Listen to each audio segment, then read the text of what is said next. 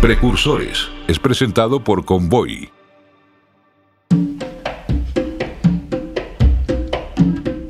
We used to having white people try to rob us. Why don't they try stealing some of this poverty? Ain't no new thing. Anything they can't understand, they try to destroy. Anything they can't understand, they try to control. In 1896, black men picked up brass instruments and began to evoke and conjure, entice and struggle with black spirits. Rhythmic spirits of blues, work songs, gospel songs, freedom songs, and songs of love of Mother Night. Screaming rhythm juju, rhythm voodoo, rhythm black magic that calls back to lost worlds and lost lifestyles, calling back to lost peace and peace of mind, calling back to Genesis, calling back to the drum, calling back to the drum, calling back to the first song chant that original man created. En el texto hablado Ain't No New Thing, el poeta, músico y activista afroamericano Gil Scott-Heron habla sobre el saqueo histórico de la cultura negra por parte de los blancos en Estados Unidos. Expresándose con una furia apasionada e incluso conmovedora, reclama y evidencia cómo se han apropiado de géneros de música y sonidos que no les pertenecen. Gil Scott-Heron hace un gran punto y en términos generales tiene la razón. Los artistas negros han sido responsables de las innovaciones más importantes en la historia de la música americana. Se podría decir incluso que la evolución política y social de Estados Unidos se puede trazar a través del contenido musical y lírico que han entregado los artistas negros en los últimos 2 siglos.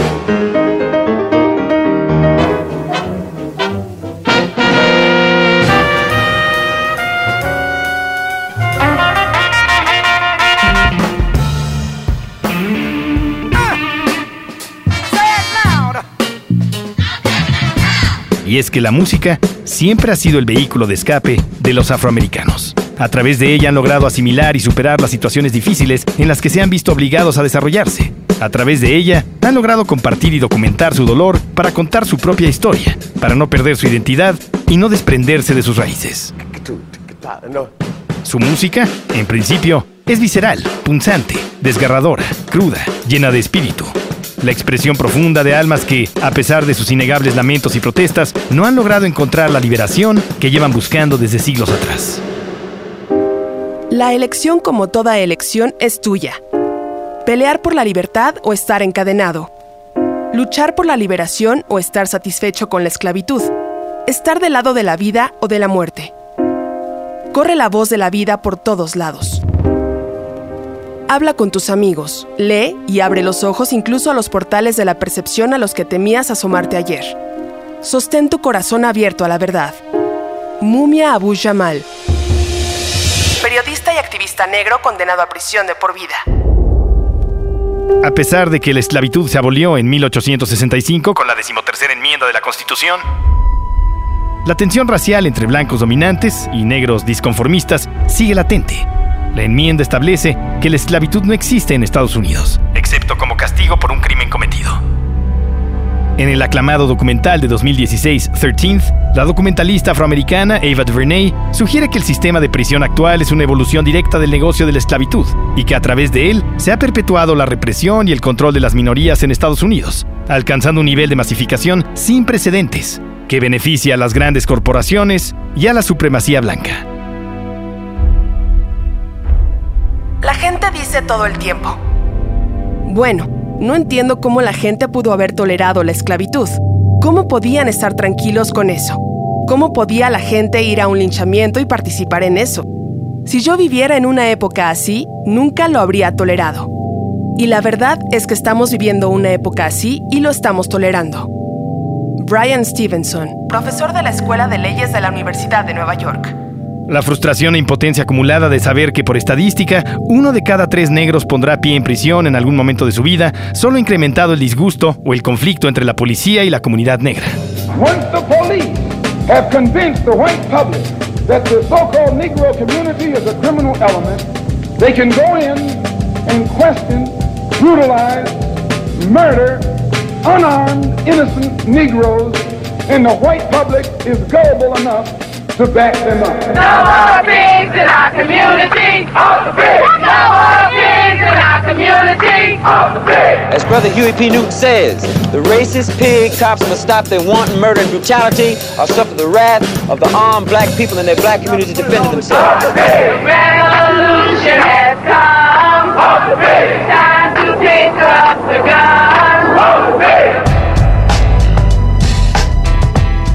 My raps are filled with rage. One of these days, we gotta bust back for the homies. You have to be logical. You know, if I know that in this hotel room they have food every day, and I'm knocking on the door every day to eat, and they open the door, let me see the party, let me see like them throwing salami all over I mean, just like throwing food around. But they're telling me there's no food in here. You know what I'm saying? Every day. I'm standing outside trying to sing my way in. You know what I'm saying? We are hungry, please let us in. We are hungry, please let us in. After about a week, that song is gonna change to we hungry, we need some food. After 2-3 weeks, it's like, you know, give me all the food, we're breaking out the door. And after a year, then you just like, you know what I'm saying? I'm picking the lock, coming through the door, blasting, you know what I'm saying? It's like you hungry, you reached your level, you don't want any more. We asked 10 years ago. We was asking with the Panthers. We was asking with them, you know, with civil rights movement. We was asking, you know, now those people that were asking, they're all dead and in jail. So now what do you think we're gonna do? Mr. Shakur, can you please explain the meaning behind your violent lyrics? Explain the meaning? Fuck these niggas talking about. Please! I said freeze, you forever black son of a bitch! El resultado artístico más revolucionario y enfurecido de los afroamericanos ante el hartazgo racial tomó forma en el denominado gangsta rap, y la figura más influyente y trascendente del movimiento estuvo tras las rejas incluso antes de nacer. Convoy presenta Precursores, tercera temporada. En este episodio, Tupac Shakur.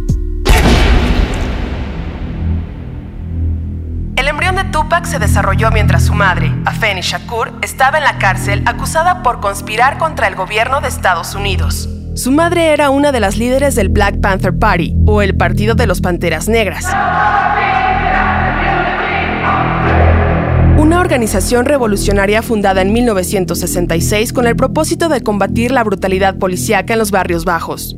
Algunos de sus objetivos eran poder determinar el destino de la comunidad negra, obtener empleo, educación, justicia y paz. El director de la FBI, J. Edgar Hoover, no dudó en catalogarlos como la amenaza más grande para la seguridad interior del país. E inició una agresiva campaña para desprestigiar a sus líderes, encarcelando e incluso asesinando a algunos. Fue en este contexto politizado y frágil en el que se crió Tupac. Nació en condiciones de ruina en el barrio de Harlem, New York, el 16 de junio de 1971, apenas un mes después de que su madre saliera de prisión. Desde sus primeros años de infancia, Tupac experimentó un sentimiento inexplicable de injusticia. Vivía en medio de pobreza e inseguridad y le costaba trabajo asimilar cómo podía haber gente viviendo en tan malas condiciones sin que el gobierno, desde su inmensa Casa Blanca, hiciera nada al respecto. Si no hubiera dinero y todo dependiera de cómo tratas a la gente y de tus valores, entonces seríamos millonarios, decía Tupac de joven. No nos están enseñando a lidiar con el mundo como es. Creo que la gente rica debería vivir como gente pobre, y la gente pobre debería vivir como gente rica, y deberían intercambiar cada semana. Gracias a la influencia de los Black Panthers, Tupac tenía los ojos muy abiertos e instruidos a la realidad que tenía que enfrentar, y siempre estuvo dispuesto y motivado a luchar para salir adelante, porque el mejor desquite ante el sistema que te está reprimiendo es esquivar sus bloqueos, dominarlo y usar sus herramientas a tu favor para combatirlo, y con suerte, cambiarlo.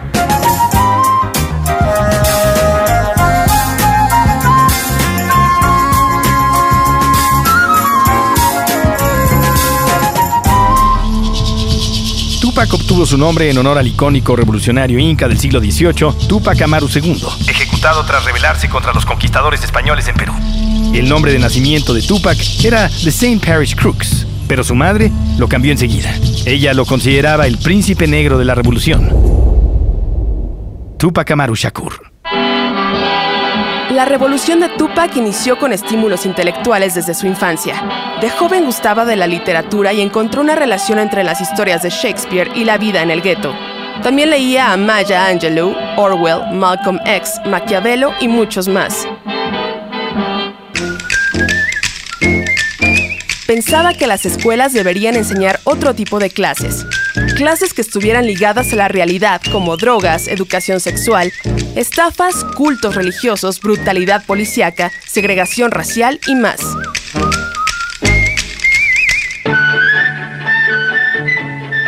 Por otro lado, Tupac también encontró refugio en los programas de televisión. De niño disfrutaba de las sitcoms porque encontraba el cálido sentimiento de alegría y unión, el confort y la tranquilidad de vivir con estabilidad. Pensaba que para experimentarlo él mismo, lo más fácil era actuar. Pretender estar feliz era casi lo mismo que estarlo. A los 13 años, consiguió su primer trabajo como actor, interpretando un rol en la obra A Raisin in the Sun, en el Apollo Theater de Harlem, para recaudar fondos para la campaña de nominación presidencial del candidato afroamericano Jesse Jackson. Al presentarse en la obra, Tupac tuvo un momento de revelación. Eso es lo que él quería hacer, estar ante la gente, sintiendo su energía sobre el escenario. Tupac en el futuro llegó a actuar en 7 filmes, entre ellas las alabadas por la crítica, Juice, Poetic Justice con Janet Jackson y Gridlocked con Tim Roth. We gotta stop this right now. You don't know shit about me, okay? Don't be calling me no bitch. You don't know nothing about me. Here I am acting all courteous and shit, trying to spark up a conversation. Nigga gotta call you a bitch to get your attention. I'm a black woman, okay? A los 14, Tupac y su madre se vieron obligados a dejar Nueva York para escapar de la miseria. Se mudaron a Baltimore y llegaron a una zona aún más pobre y marginada. Ahí, Tupac estudió en la Escuela de Artes y experimentó con teatro, poesía, jazz y ballet. Tenía una sed de entenderlo todo, de escuchar todo tipo de música y cuestionarse todas las injusticias del sistema. Comenzó a escribir rap bajo el nombre MC New York e incluso ganó un concurso patrocinado por una biblioteca local.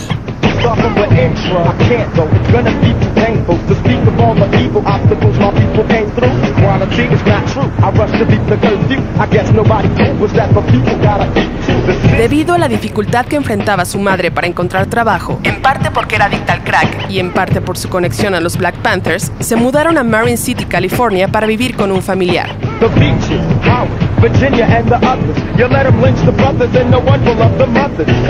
En California, Tupac se encontró con más pobreza, miseria infernal. Frustrado, se descarriló. Se movía en círculos de dealers, padrotes y estafadores. Se mudó con un vecino y enseguida comenzó a vender drogas para poder ganar algo de dinero.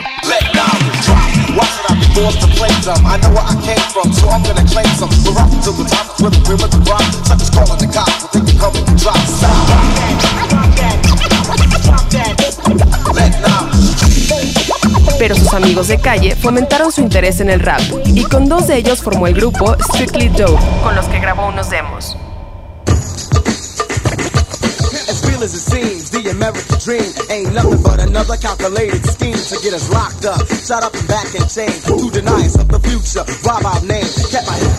Fue en estas grabaciones donde empezó a expresar sus inconformidades con el sistema americano, a relatar las historias más profundas de pobreza, injusticia, inseguridad y desigualdad que había vivido. Encendió la llama de la revolución.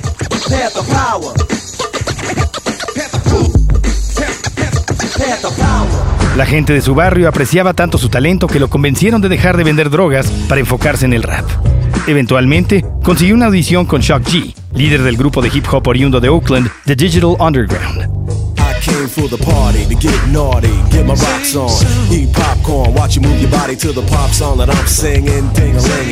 Impactado con su actuación y describiendo sus rimas como callejeras y cultas, Shock G le ofreció trabajo como roadie y bailarín en la gira de The Digital Underground. Al poco tiempo, el crew le ofreció a Tupac la oportunidad de rapear un verso en la canción Same Song para el soundtrack de la película Nothing But Trouble. Now I clown around when I hang around with the underground. Girls used to frown, say I'm down when I come around. Gas me, and when they pass me, they used to diss me, harass me, but now they ask me if they can kiss me. Tras un afortunado primer contacto con las grandes ligas, Tupac estaba listo para exhibir su talento individual.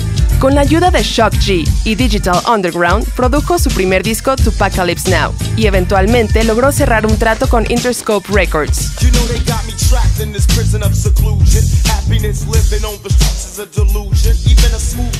Su presidente Ted Fields decidió arriesgarse a distribuir, ya que a su hija le gustaba el demo.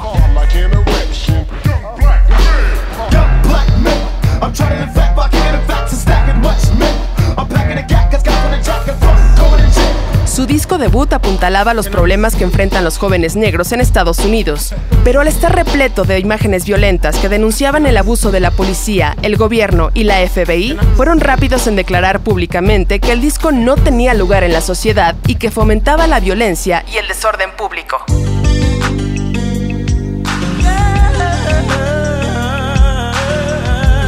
Tupac, al igual que sus familiares Shakur y sus antecesores revolucionarios, se convirtió en una especie de enemigo de Estado, alguien a quien sería conveniente desprestigiar, encarcelar o incluso neutralizar. I hear Brenda's got a baby, but Brenda's barely got a brain. A damn shame, the girl can hardly spell her name. That's not our problem, that's up to Brenda's family. Well, let me show you how it affects our whole community. Este episodio de Precursores continuará. Convoy.